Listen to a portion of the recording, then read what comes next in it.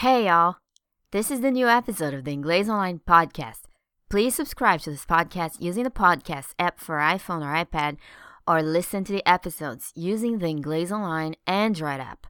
Thanks for all the comments at the iTunes store, and if you haven't yet left a comment for this podcast, please do so. The more comments for the Inglês Online podcast, the more people will find out about it and listen to the episodes. Thank you for telling your friends, your neighbors, your family, and keep listening. Today, we take a look at the phrasal verb keep up. Keep up can have a few different meanings, and in today's episode, we're going to focus on two very popular, very common ways to use it. Imagine you started a new job 2 months ago.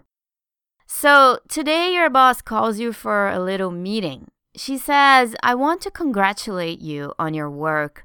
You've been doing a great job. Keep it up." Okay, your boss told you to keep it up. That's the same as keep up the good work.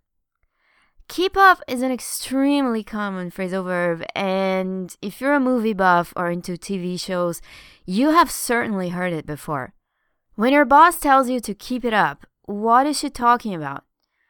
Well, she wants you to maintain the same level of performance at work. She wants you to keep doing a good job. Don't drop the ball. She congratulated you on your good work and then told you to keep it up. Keep on doing a great job. Your friend Laurie has been learning to play the piano. She plays a beautiful piece on the piano and you say, "Keep it up." Your cousin Tony has been training to run a marathon and he's doing great. You tell him, "Great job, keep it up." Your friend John has been trying his hand at cooking.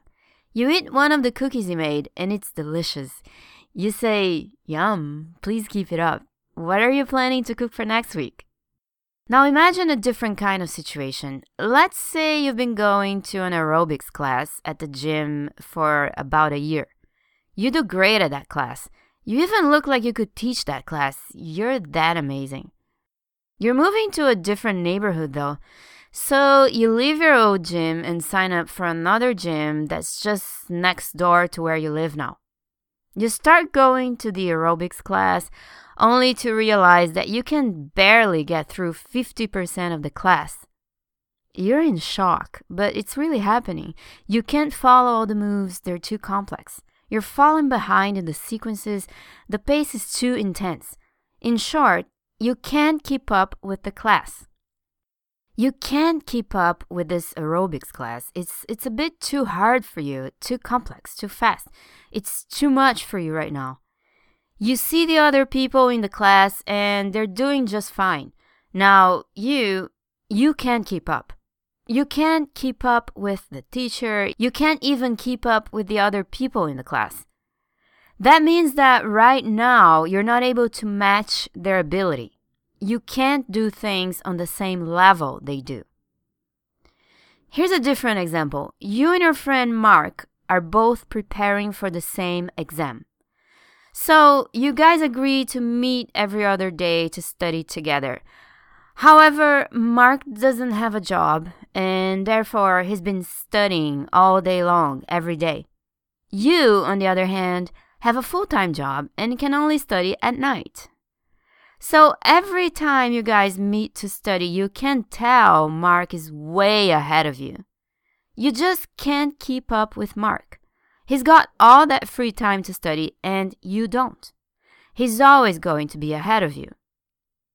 Okay, now come on. Tell me about a situation where you couldn't keep up. Maybe it was a gym class. Maybe it was a night class. You were not able to keep up because you worked all day and you were too tired to learn anything at night. Maybe you can't keep up with a relative or a friend. They're so intelligent, so fast in their conversation that sometimes you feel a bit lost. That can happen. So let me know in the comments and talk to you next time.